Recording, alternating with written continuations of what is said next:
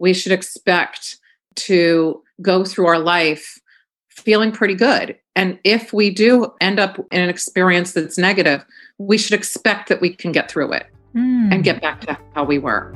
And that's what gets me excited now as an aging specialist, is looking at that.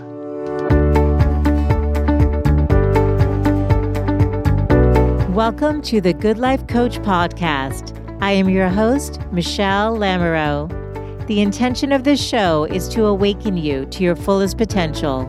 Join me each week for inspiring interviews to elevate an area of your life, as well as interviews with women entrepreneurs who are creating success on their own terms.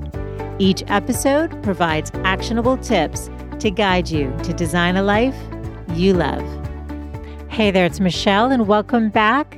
Today on the show, we are talking about what we can expect as we age. Joining us to share her expertise is Deborah Heiser, PhD in Applied Developmental Psychology. She specializes in midlife and aging. She's the founder and CEO of the Mentor Project, which she recently launched in her early 50s. She's a TEDx speaker, blogger for Psychology Today, and award-winning researcher and adjunct professor. Like I said, we will be talking about what we can expect as we age. And as you know, most of what we see in the media and we read and images that are shared is the downside of aging, the negative sides of aging. And what I love about Debbie and her perspective and her work is that it centers around the positives of aging. This is definitely a deep dive conversation on all things what to expect as you age, including our opinions on plastic surgery and the importance of giving back. So I hope you enjoyed this conversation as much as I did. Here we go.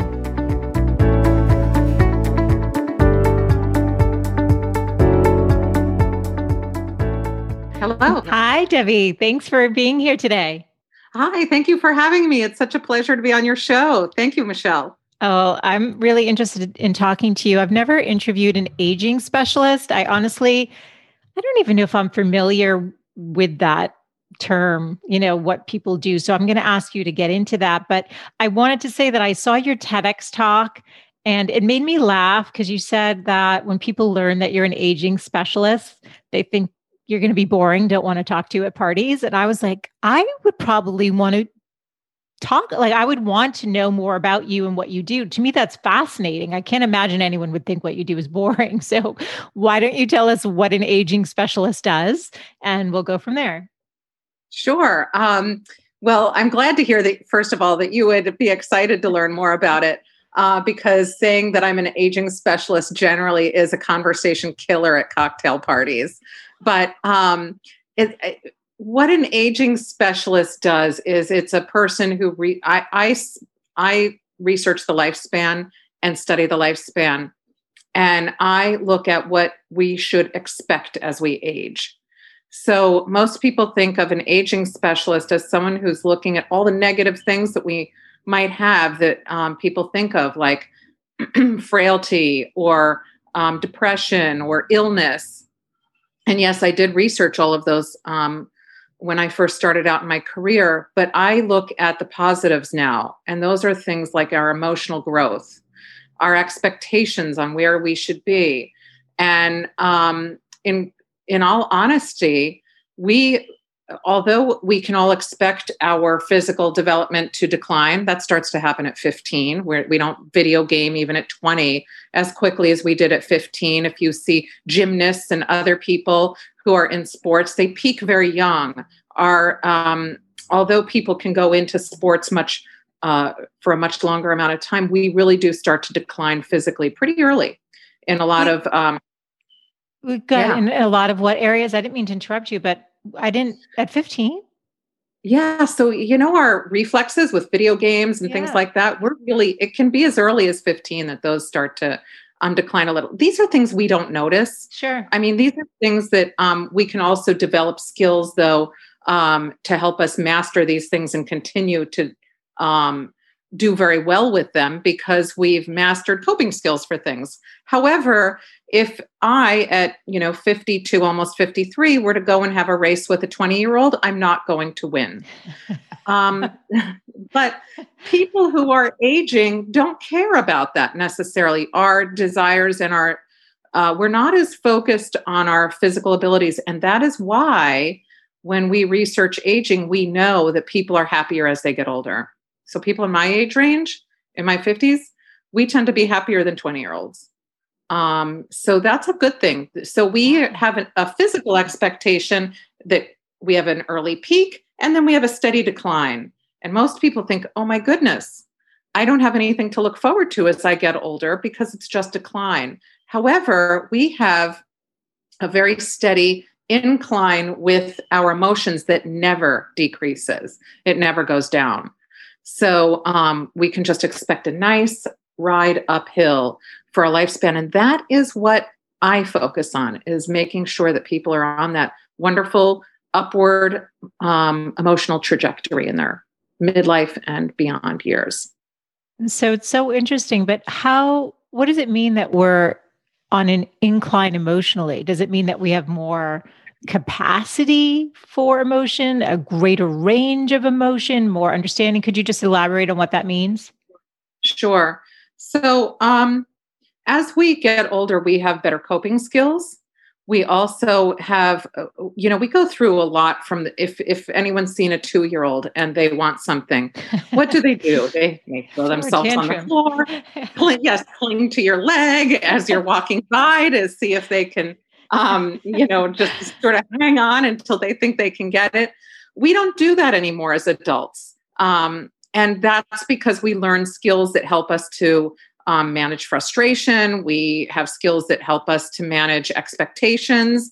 We also know how to get along with others. So by the time we hit midlife, we're at a point where we've shed a lot of our superficial friends and we sort of stick with only the people who mean something to us. We don't have the time for hanging out with people who are, sort of time suckers. And so we end up having deeper, richer, more meaningful experiences with those that we choose to be around. And that's one of the things that really helps us is learning how to navigate, pick and choose who we like to be around, who we find to be meaningful, who we think, that person's going to help me out if something happens to me. That's a person I'm going to call in the middle of the night. Those are things that give us intense comfort and guard us and help us from feeling lonely and from feeling negative thoughts. So that's where I mean by that, that we have that ability. Most people who are 50 and older can say, oh, I know what you're talking about. Totally. You're there. Yeah. I'm turning 50 in a couple of weeks. So I'm totally with you on everything you just said. And it's helpful to understand it better. Let me ask, so how did you get into being an aging specialist? Can you just take us back a little bit in your career? How did you create this focus for your work? I mean, it started because I had a grandmother who I was very close with, who was in an assisted living facility when I was, young. And she was depressed, but no one understood what it was. So she was in the facility and we kept bringing her books. We brought her everything that was her favorite thing. And she was saying, I don't want it. Nothing made her happy. And a psychologist was there and she said, don't worry, we're going to fix your grandma. And then I said, wow, all right. And no one believed her, but they did. And it wasn't that, she fixed grandma, but grandma recovered from depression. And I said, I want to work with older adults after that. So after, school, I went on to graduate school. I worked in, Weill Cornell in a psychiatric hospital in the geriatric division. And I said, I think that I want to research aging. And then I worked in a nursing home for many years, researching depression, Alzheimer's disease, frailty, all the things that one would expect. And then when someone asked me at a conference early on, why do you study aging? what's the purpose? And the person, I said, well, to help people to recover from their illnesses and their frailties and give them longer life. And the person said, and the person is Dan McAdams, actually, who studies generativity, which is caring for others without expecting anything in return. And he said, big deal. So what? We all want to just look forward to having someone help us through these horrible times that we have to look forward to.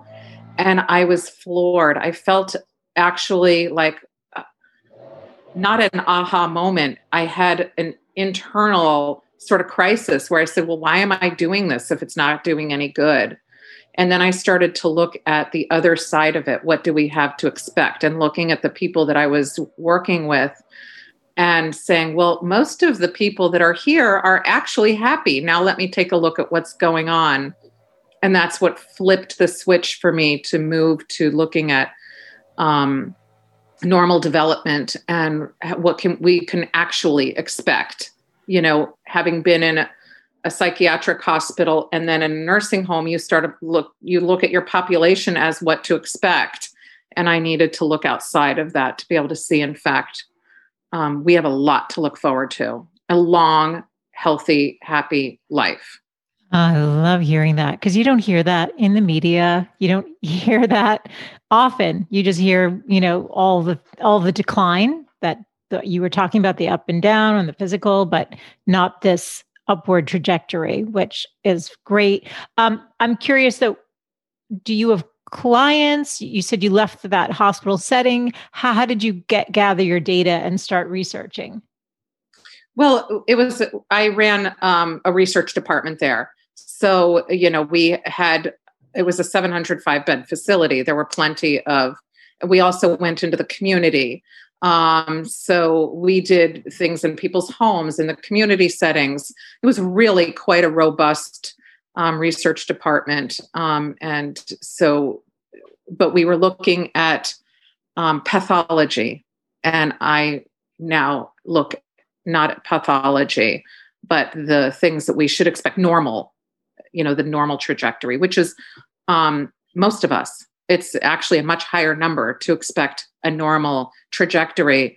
I remember when it was first, when we were first looking at Alzheimer's disease, everyone was afraid that they were going to, and they didn't know there was a crisis of, I want to get my blood tested to see if I have the gene that would make me susceptible. APOE4, whatever. Yeah. Mm-hmm. And so all of these things that really, these are not things that we should expect. We should expect to go through our life feeling pretty good. And if we do end up in an experience that's negative, we should expect that we can get through it and get back to how we were.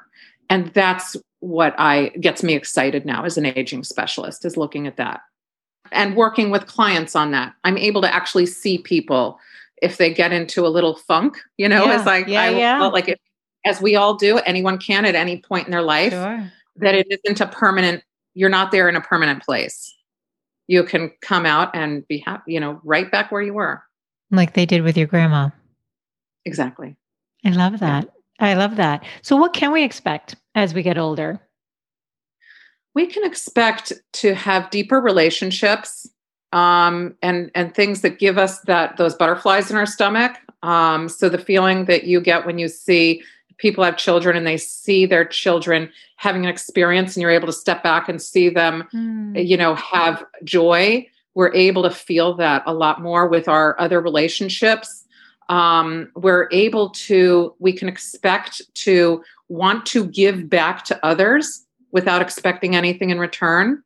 This is something we're built to do, just like walking and talking. And most people say, well, I don't understand how that would make us feel happier or what that would do for us. But part of what that does is it's our way of leaving our legacy without us thinking about it. It's leaving a sense of immortality for us. So as we give back a little bit of our expertise, whether that's, that's how religion got passed on for centuries, was someone was passing that along. These are things that aren't short lasting. But whether it's, a grandma's recipes or values, or it's tech expertise, software, expertise, coding, whatever it is that launches us into a new era, those are the sorts of things that once you pass it on, it's out in the world outside of ourselves, and it's a form of immortality. And we naturally do this. We're built to say, we absolutely naturally do this. So people didn't have a word for it.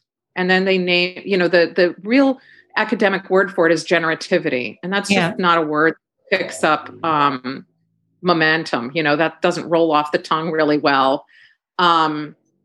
But it was coined as an emotional development stage by Erik Erikson, and it's been studied extensively.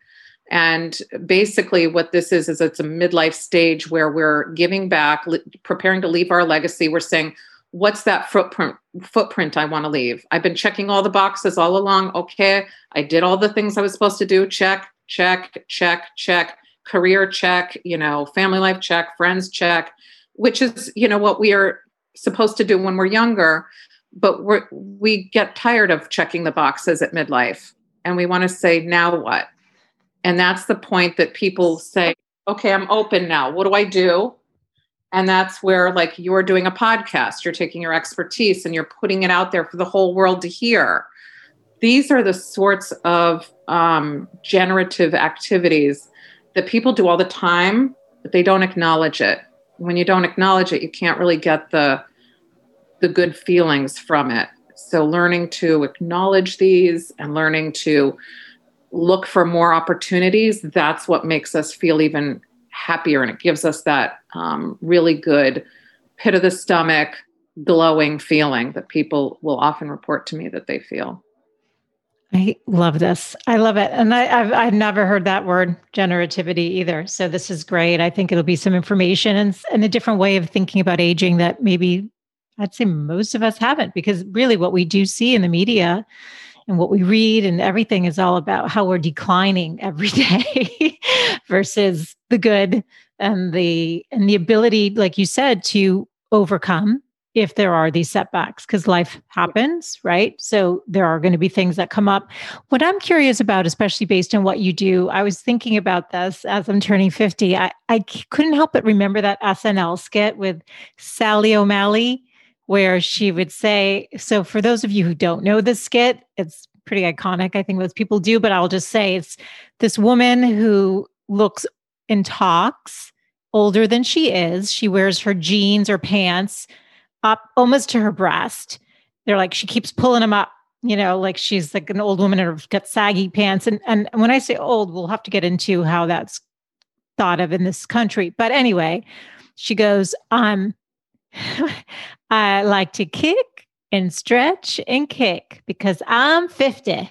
And, it's this like really silly skit. And I remember when I watched it, I was probably, I don't know, 30 or so. I don't know. So you have this image of 50 as somehow being this really maybe old person without really thinking about it. But that's really what it was doing. It was kind of reinforcing this idea that 50 is old. And as somebody who's 50, I can tell you I don't wear pants that come up to my breast and feel the need to kick and stretch and kick, although that's not a bad thing. I'm just curious, your perception. And the other thing I was thinking about too is this. I remember when I turned 40, a lot of the celebrities, Jennifer Aniston and Courtney Cox, and all of a sudden it was 40 is the new 20.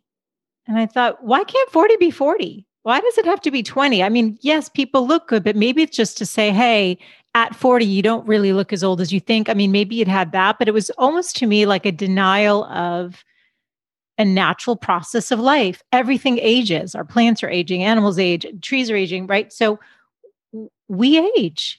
I just would love your thoughts. Let's just dive into this. Sally O'Malley in the 40s and 20s. Yeah. I lived the Sally O'Malley. Like that is what I was fighting against for decades, because I remember it's so true. I remember I was teaching a class while I was in graduate school, and I think I was like 32. Mm-hmm. And I gave an assignment to the class. It was an aging class. And I said, so what is old? Give me a number. And like half of them said 30. What? And I know. How old were they? This was college age? They were all undergrads. So they were, like 18, 19, 20. Yep.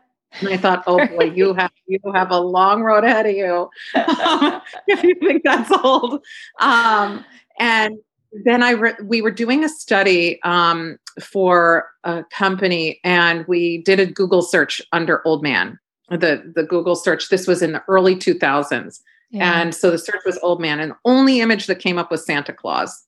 Oh, and then there just were no images, and that to me was a red flag because there's nothing about old people at all other than Santa. No one could put anything out. Now, granted, I know. So then a while later, about 10 years later, I looked again around 2010, and it was all frailty and, how older people were victims and, wheelchairs, walkers, sad looking faces. And I remember telling even the Atlantic and other organizations, you've got to change that. The image has to be changed because I should not do a Google search. And, there were all sorts of aging experts who were in academia who were just looking at, the work they were doing, but the media had an impression, and it was no one's fault because the academia was holding all the information. Yeah. So there was nothing positive put out there about what to expect. So now, though, if you Google old man, you don't see that. So another 10 years, now here we are, you can Google it and it's happy looking individuals, active looking individuals. It's not negative. So we are changing in where we are with regard to aging from back when I first started, where there was a lot of fear and anxiety and trepidation. So why wouldn't you want to try to look younger? Because you're afraid of what is in front of you. You want to sort of hold on to your youth as much as possible. But now we're seeing people who are in their 60s and 70s and even 80s who are becoming icons for being normally aging individuals. And that is refreshing. I just wrote a piece because look at our two candidates for president. How old, Biden is going to be 80 when he's president. Yeah. Who would have thought that 20 years ago? It wouldn't have happened. Look at all of the politicians that are in place. They're older. Yeah. Nancy Pelosi. Yeah. Right. Mitch McConnell. It doesn't matter which side you're on. Yeah. Everybody's represented as age. And that didn't come up as something that people said, I'm not going to vote for that person because they're older. I heard people saying, I'm not going to vote for a woman, but they didn't say, I'm not going to vote for someone who's older. And that to me was the real change with aging. We're at the top of the wave right now. And I think that we're going to be making a turn where aging is going to be more accepted, and we're going to be valuing expertise into the later decades much more than we ever did in the past. So I have full optimism for the future. Well, I think we're both optimistic people. I mean, and I love that like I said, yours is on a very positive slant around aging versus some of the other ways that we're hearing about it. But the women who listen to the show, it's downloaded in over 80 countries. So here in the United States, the trend has been what we've talked about, though, is just, you think of older people, retirement homes, getting sick. Other cultures revere their elderly. They're looked to. You talked about giving it back. We'll get into your mentor program that you started here. But that was just a natural part of the culture. Why do you think it's different here in the United States?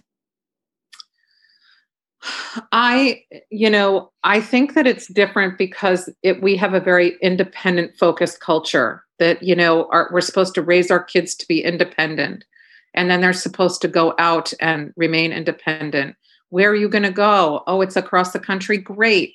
That's not a bad thing. We aren't doing a bad job with that. Yeah. But one thing we're not tying it back to is saying, okay, are you going to loop back to me later on, as a parent? And that's the one discussion that we've left out. We are very good at launching our kids, and we're very good at maintaining long distance relationships. But that's what's hard about it, because when you have the distance, it's not an out of sight, out of mind, but there's a disconnect there at some level that they don't have in other countries where you say live very close to your family.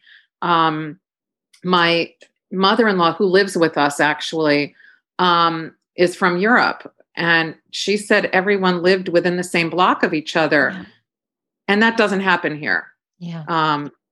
So that, I don't see it as a negative with the US.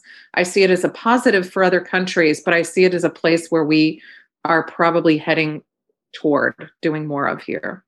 Yeah. So you think it's part of the cultural ecosystem. So in other countries, the reason that they're valued and revered is oftentimes they are on the same block, they're in the same home.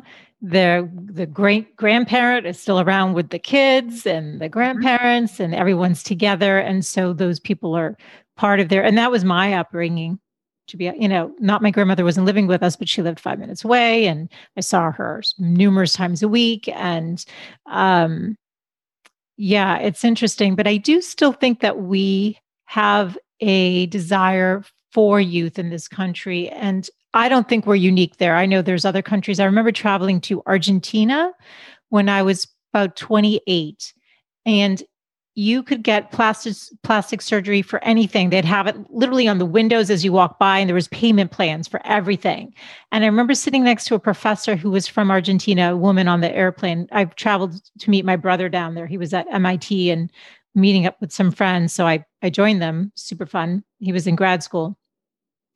And so I flew down to meet him and then flew back by myself. And this woman was a professor from Argentina. And I said, tell me a little bit more about this. She goes, the young girls, even, at the age of like 30, they're getting their knees done. They're doing their, the knee. And I was like, the knees? I mean, now that I'm 50, I get the knees. I didn't get it when you're that young. I can't even imagine. But this desire for youth. And we had talked before the mics went on about, and I think we're both in favor of women doing what feels good for their body. So if they want to do Botox or plastic surgery, it's your body. You feel good. Go do what you want to do, assuming you can afford it and you feel whole without it. That's my feeling. You can speak to what you think. But as a aging specialist, I just would love your input on what you're seeing, because billions of dollars are spent every year on plastic surgery and altering to be youthful, to look youthful. I don't know how other people feel who are in the field, but I'll be quite honest with you. I'm a chicken. I probably would have tried some things, but I'm so afraid that I didn't. I don't see anything wrong with people doing things. I get haircuts. I, put highlights in my hair. I don't see anything wrong with trying to look better, right? Yeah. But I also think that we have to be mindful about what we're doing. I'm not trying, for example, and a lot of people aren't, when they go to get haircuts or get their nails done or do whatever they're doing, to change themselves as a person. Yeah. But if a person wants to go and get some kind of a surgery, I'm not against that. Yeah. It's if you're doing it out of fear of someone not liking you or not being attractive to others and feeling like you're going to be discarded. It's that I'm against. Yeah. I think that, and people can be okay with themselves and go get surgery. So I'm not against it. Yeah, I guess. Yeah. And I just wonder in terms of the psyche of younger women who are in their 20s who are trying to avoid the wrinkles or not smile because the Kardashians don't smile so that they don't have, I don't know that that's the role model or my idea of how I would love younger women, especially as the mom of a girl, in terms of how to perceive aging. That's my thing around it. It's not, yeah. I'm going to say that's not aging. That's image. Oh, good. I like this. This is good. So I think those are the two things that need to be teased out.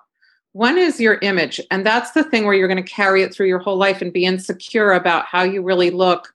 I need to do this, that, and the other thing because I won't be accepted, or I won't be as beautiful or seen. Someone will see me in a less positive way. That's image. And if it's starting at 20, that's not aging. That is I need to look like a Kardashian, or I want to look like a certain person. I remember in the 90s, the big deal was to get giant breast augmentation and a small waist. So you had the Jessica Rabbit look. Then it changed. But these are the things that we have been seeing through time, and every decade or so, the looks change. There's going to be a new Kardashian look soon enough. That wasn't the look in the 80s. That wasn't the look in the 90s, but that was the look for the 2000s. And I think that the biggest thing to do is to say, how am I making sure that image is being addressed? What's your own brand? What's your own image? What do you want to portray to others? As opposed, I definitely separate that from age. I love what you just said. I think that's hugely important, really important distinction you just made. I think that's true. And I guess I've never really thought about it. I've not thought about it because I always worry about younger women and having self-confidence and being who they want to be in the world. If that's what the show's about at any age, having that. But to feel like you need to look a certain way to appeal to other people, you're right. That's image. That isn't aging. That isn't aging. And women who are age or above or below who want to do stuff because it makes them feel happier, great. And when you talked about people thinking that you look younger or older, I think that the image that you talked about with Sally from SNL, the image of a 50-year-old is one that's pretty haggard, that looks like you've, lived a full life. And so when people look at you, when people look at people who are 50 or, in their 50s or turning 50, and they see someone that doesn't meet their image, you appear younger. Which is kind of nice. And that can be with wrinkles, that can be with, whatever line it is. But if you're not wearing the saggy pants and, a sweater vest or whatever, it is, that the mom jeans and the big clunky sneakers, then you're going to be seen as more just relevant. Yeah. Yeah, this is really good. Well, let's talk a little bit about confidence with aging, because you talked about, when we hit 50 and above, what we see is that you're just less tolerant of relationships that don't feed you or serve in a higher meaning way. There's no drama, or you have less tolerance for that kind of drama. You want more meaning and connection and giving back and all of that stuff. Where do you see confidence? The ability to also then fulfill desires, dreams as a part of all of this. Where does that fit in? I think that once you hit 50, it's an opportunity. More people who are in the 50 and older age range go out and become entrepreneurs than like any other age range. It's really because you can, and you have the confidence. When I was 20, I wouldn't have even known what to do. I know that there are 20-year-olds who go and do that. But I'm not alone in having developed enough skills over time to say, hey, I can start something new. I know I can do it. Mm-hmm. I have the confidence because I've failed and I've succeeded at things. And people say, I'm going to have the confidence to pivot and do something brand new. It's really because we have all gained a whole set of skills and a whole set of knowledge. And we're able to take those desires that we might have had when we were younger and put them to the test when we're middle age. And we have the confidence because we've already lived through the failures and the successes. So every time you fail, it isn't like that. We're not like a rat that goes into a box and you keep going down the same wrong trail. We learn from that. And it doesn't feel good at the time, but by the time you're 50, you've had enough of those that you say, oh, hey, I know I can do this. I tried in several times in the past and it either worked out, but not to the full level, or I got close and then decided to have kids, or whatever it is. By the time we hit midlife, we have that confidence because of that. Most people don't think of failure as a confidence booster, but it's one of our biggest confidence boosters later because we see it didn't do anything terrible to us. Right. We didn't crumble. And we learned made us stronger in some way, whether or not we wanted that lesson or not. It ultimately makes you stronger because you have to go deeper within yourself and heal the wounds or find the information or the support systems to continue. Well, let me ask you, we had also talked when we first connected about an informal set of stages that people meet to thrive as they age. Because I was talking to you about how sometimes I ask my guests, what would your 85-year-old self tell you about living a good life? And you're like, oh, that's kind of one of these boxes or check marks that you have kind of informally put together. Can you talk about some of the key ones that make the most impact? Sure. Like we have stages that we should expect. And one of them is that we should have the desire to give back. And I'm going to call this the Ebenezer effect for this part of the lifespan. So the things that we should informally expect are to feel like we have connections that we're close to, that you can call somebody and that person is going to take your call at 2 a.m. That you have somebody who, if you tell them an idea that you have, you trust them enough that they aren't going to laugh at you or say what a terrible idea, or that they won't steal it and run away with it. That you have now, even if it's 1 or 2 people, that's all you need. That you have that you have a desire to share your knowledge or your expertise or something that you've developed over time with others. And another thing that we should expect is that we want to have the feeling that we can internalize our wisdom, that we're able to acknowledge that we have these skills. A lot of people have a ton of skills. They've checked all the boxes, but that's all it was to them. It's internalizing it. And it's saying, you know what? I'm a good person. And even if I made mistakes here and there in the past, I really feel like, hey, I got a lot of skills over time. I have close relationships. I made a mark in the world. I have people who love me and who care for me, and I put stuff out into the world and I like where it landed. And this doesn't have to be profound in a way. And I try to talk to, teenagers about it sometimes. It doesn't have to be that you have to be a rap star or something like that when you're older. It means that you made one life different just by having a big connection with them. So it's these little tiny things that we all take for granted that no one really talks about that are super, super, super meaningful to us and that change our lives and really do make us reflect. And when I said the Ebenezer effect, if you go back to Charles Dickens' A Christmas Carol and you look at Ebenezer Scrooge, he's a guy who checked all his boxes, and he was not a happy guy. Yeah. He was a self-made, very wealthy man who lived in a mansion and had servants who helped him, and he had no connections with others. He was ultra focused on just himself and the external needs and things like that, and superficiality. It wasn't until he made the connections with his nephew and Tiny Tim and Bob Cratchit that he immediately had joy in his life. And we saw in the movie, and it's exactly how it is. This is exactly how it is in real life, is that there's that joy. Like he was just so happy. And that's exactly what it is. He was able to acknowledge that this was what he needed. And then he was able to give back.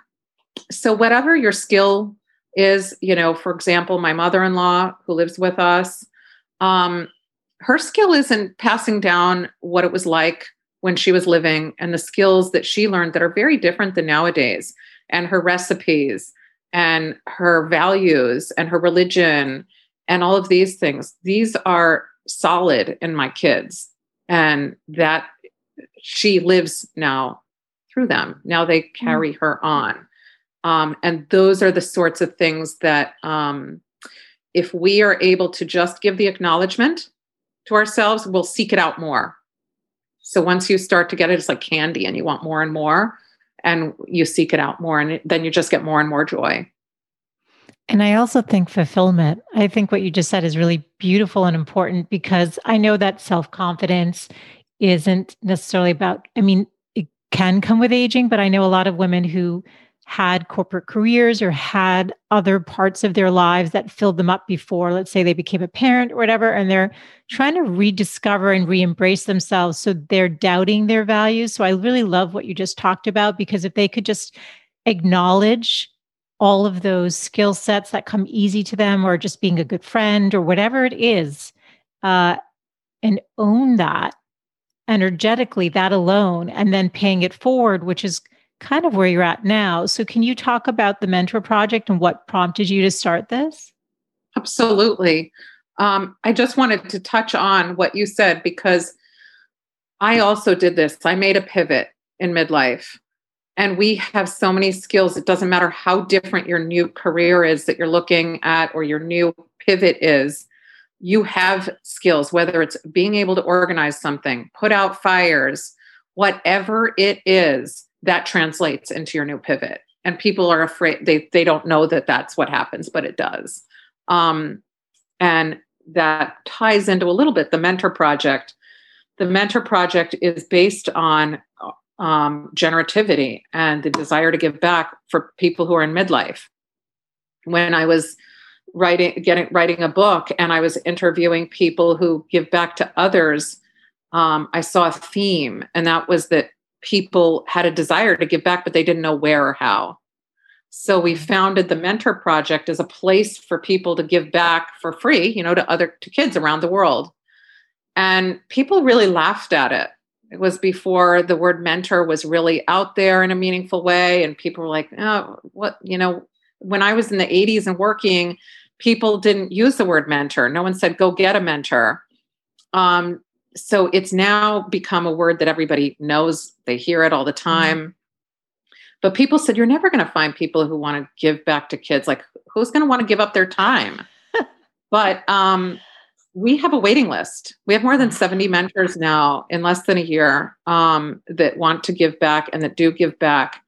And it's beautiful to see. The testimonials from the mentors are that they feel like it's one of the most important things they've ever done, because they're able to give back of themselves. They see their passion light up in somebody else's eyes, and then they get to see where that goes. And I never did expect quite the response, but we are still having people writing and calling and saying, I want a mentor. How can I get involved? How can I do this? Much more so than people saying, I need a mentor. We have plenty of opportunities, but we have some mentors who give back one-to-one, some who give back in groups, in hackathons, in Ask Me Anythings. We have a big connection with Argentina, kids in Argentina and the US. So we pair up kids blindly, and they get to meet kids they've never met. And then the mentors come in and help them to solve big problems that we have in the world. And one of those is working toward a patent. So based on that project with kids that didn't know each other coming together over one weekend. Yeah, it's just neat. It's all everyone's passion being paid forward to a kid of various ages around the world. Well, can you just explain, I know this because I researched you before you came on the show and we had a conversation, but you talked about you made a pivot a year ago and launched this. So just go a little bit deeper so people understand that you took your whatever work you were already doing and somehow this light bulb went off. So take us into this, just how this unfolded for you. So I was talking with a guy named Bob, and Bob Cousins, he's the guy who patented how we use credit cards on the internet. So basically he changed our world in that way. I mean, every time you shop on Amazon, thank Bob. But then Bill, he said, you got to meet my friend Bill. He's the guy who, he's got a million different patents, but one of them was, he was one of the many founders of the firewall, or the person who invented the firewall. So how you're able to do everything securely is because of that work. And he was at Bell Labs, and he did a ton of other stuff. And I was talking to Bill, and he said, I really want to teach quantum mechanics to fourth graders. And he said, I just will look like a weirdo if I go out on the streets or knock on a school door and say, hey, can I teach kids? And I said, yeah, you'd look pretty creepy. So he said, I'd love to do that, but I don't know how to do it. And then I called him about a year later. So this was, a couple of years ago. And I said, let's do it. Let's go. That idea that you had, let's make it roll. I think we can do it. And within no time at all, the year before, right before the pandemic hit, Bill was driving 2.5 hours to go into schools. They had named him Ches Day in some schools for the day he came.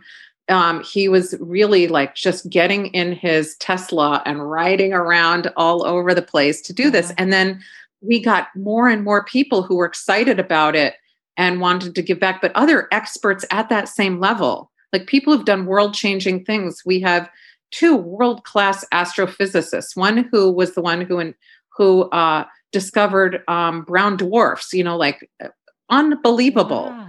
So they're giving back and finding it to be exciting. And so what we do is we find out, okay, you have this expertise. Let's put it out there and see if kids are interested. So, and we've found kids from pre-K all the way through college who get on with these mentors very regularly, to either work individually with them. Like kids have actual access to astronauts, actual real access to these individuals. And they want that. And so that's where we are trying to make the world a smaller place by bringing people together who have world-class, world-changing expertise to kids who might never get a chance to meet them, but they actually get to really, truly talk on Zoom with them, one-on-one or in groups or on email, or we can't do it personally yet, but it was in person for a while. Like kids were like climbing all over Bill in a classroom of, first graders. It was hysterical, actually. Oh, that's so sweet. A crowd around him. Yeah. So when you had that conversation with him, the idea was planted, and a year, it just kept percolating in your mind. It didn't leave you, and you decided to just launch it? I didn't know how to launch it. And what happened was every now and then somebody would say, hey, I have an idea for you. And there was someone who I approached to talk with, from LinkedIn. And she happened to say, I'd love to start with you. I want to work in schools. And she didn't stick with us. She was just with us for about a month, but it got the spark going. It was just what we needed. Like I didn't know how to do it. And she came in and then she left. And it was all good. Yeah. But then more people joined on that had a different area of expertise. So we just kept adding that. And then that momentum kept growing. So one of the top IP lawyers joined our board, our founding board. And when that happened, it certainly exploded because she came on and we were able to become real. Wow. And then the chief technology officer and lieutenant colonel in the Air Force, a really amazing woman, Jen Snow, came on board. And that's when it really just snowballed. She called it a snowstorm. She had so many people that she was connected with who then said, well, I want to join on. And she's our CTO. And we went from 10 to 70 within a couple of months. Wow. And we had to stop it. We couldn't take more because we just didn't have the bandwidth to even get them all on the website in a meaningful way. So now we're comfortable. But within a year, it really took off and it's still growing. It's a great really extension of the work that you do, because you kept talking about the meaning, how meaningful connection is and how important it is, and to give back. And, the Ebenezer Scrooge example that you gave where the light goes off when he gets involved. Is that a piece of advice that you would give to someone who's feeling unfulfilled or a little lost, or a little, any advice you could give to somebody out there? Twofold advice for that. Yes, look within yourself and appreciate and acknowledge anything that you do. We're so good at saying, I messed that up, or I'm deficient in this way, or I need that. but we're terrible at giving ourselves a pat on the back. And that's one of the most valuable things that we can do is, I'll just give you one example. Bill Cheswick, the guy who, started all of this with getting kids into the school. He said that when he was at Bell Labs, he had to write an I am great list at the end of every year so that they could see if they were worthy of like keeping their job. And he called it, that's what they just informally called it. But it was a list of all your accomplishments through the year. And there's nothing more valuable than that. We never do that. No. And if Especially people women. can make their own. Exactly. We have an I am expected to do this list. Right. Exactly. But we don't. That we add to ourselves too. We never feel like we do enough. Yes. So if people can do that, it's a game changer. And the other thing we can do is point out when we see other people. So if we now have our network of close friends, I could say to you, you're really good at what you do. I can see that you have a real knack for what you're doing. You have compassion and empathy for others. You have a real desire to learn about others. And that is something that, people don't do. So if we can start to acknowledge those things in other people, it's going to be easier for them to acknowledge it in themselves. And so it's twofold. One is doing it for yourself, and the other is doing it for others as you see, something about somebody else that they're a rock star in. Love it. And are there books or things that women who are curious about aging in a way that you talk about? Did you write the book? You said you wrote a book. I'm in the middle of it. What happened was with the mentor project taking off, it's sitting down, it's not done. Got it. And I'm hoping to get back to it. I don't know of books right now that address this, but I do want to write one on what's called lateral mentorship. That's not just about the mentoring that I just talked about, but that talks about how we mentor side by side, and women are experts at this. Mm-hmm. We are really good. If you give some kind of problem that needs to be solved, give it to a bunch of women, because they will say, oh, she's good at this. She's good at this. She's good at this. She's good at this. And you get expertise from all over the place, bring it together into a group, problem solved in a day. That's honestly what our abilities are. And so those principles work in all industries, and that I'm going to be writing up. But I do write about lateral mentorship. I have a blog in Psychology Today, and I try to write up, these sorts of things and on aging. But no, we need a book about that. You should write it, Michelle. No, this is your expertise. I'm doing my thing. No, this is bringing your expertise on. But no, I would love to see something like that, because I think it's just a different way of thinking of it. Because I agree with you, and I love your positive spin. Again, the optimism, I'm the same, and you're seeing the trajectory and you're seeing positive things. I think we still need more. Like, we need the book, we need the expert, we need the TED Talk from you, more saturation of these concepts so that people it's just more normal. And you go, oh yeah, I'm aging. It's awesome. Like I feel good. We don't have that. We have a lot on image. Yeah, that's what I'm saying. And I even confused it. I actually am so appreciative of what you said, because in a way, I think I was confusing image with aging to some degree, and of the things that I was concerned about, but less so now, because you're right. That's education to some degree too, and just self-worth and, growing up, if you will. Can you leave us with your 3 best tips on aging well, to live with joy and fulfillment? Sure. The 3 best tips are to acknowledge your own skills. And it's easier said than done. And the second is to acknowledge other people's skills and to express them to them. And the third one is to cultivate meaningful connections. After that, everything falls in place. That's beautiful. That's it. That's really it. Yeah, there's no magic to it. Yeah. I hear some women say, though, that as moms, they have a harder time connecting. When you're younger, there's built-in places. And if you're not working anymore, any advice on that? Well, when we're younger, that happens. And that's when, by the time you're, say, 50, you've sloughed off all of your, most of your superficial friendships. If you're an older mom, kind of like I was an older mom, and there are lots of older moms like myself out there. Me too. You have to sort of take a couple steps back and expect superficial friendships to be longer than they would have been, because you're doing play dates and you're involved with people that you might not be long-term, but if you're able to at least get one or two good friends in there where you can carve out time, that's what I would say. Another thing is if you do have superficial friends, you don't have to say they're out, cut them out now. It's just acknowledging that you do have to have the meaningful connections in there. Yeah. Yeah. It's everything.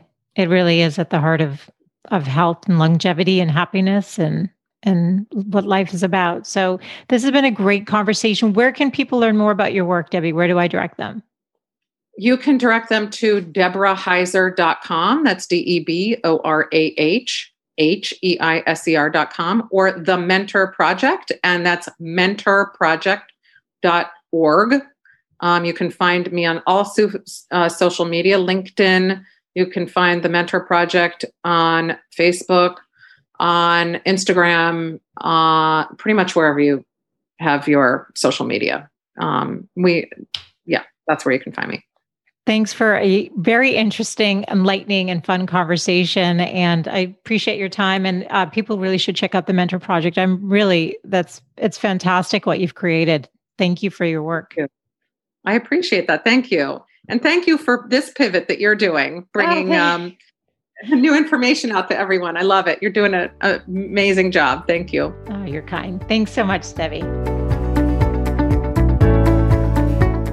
I hope you enjoyed today's conversation. Be sure to subscribe to the podcast right now on your phone and to leave a rating and review if you have yet to do so on Apple Podcasts. Also, if you are interested in continuing the conversation about the topic that was discussed in any episode, you can leave a comment over at thegoodlifecoach.com for that particular episode. You can also access all of the show notes. And while you're there, I'd love to invite you to be a part of the community where you will get an email from me once a week with more inspiration and tips to own your life and love yourself.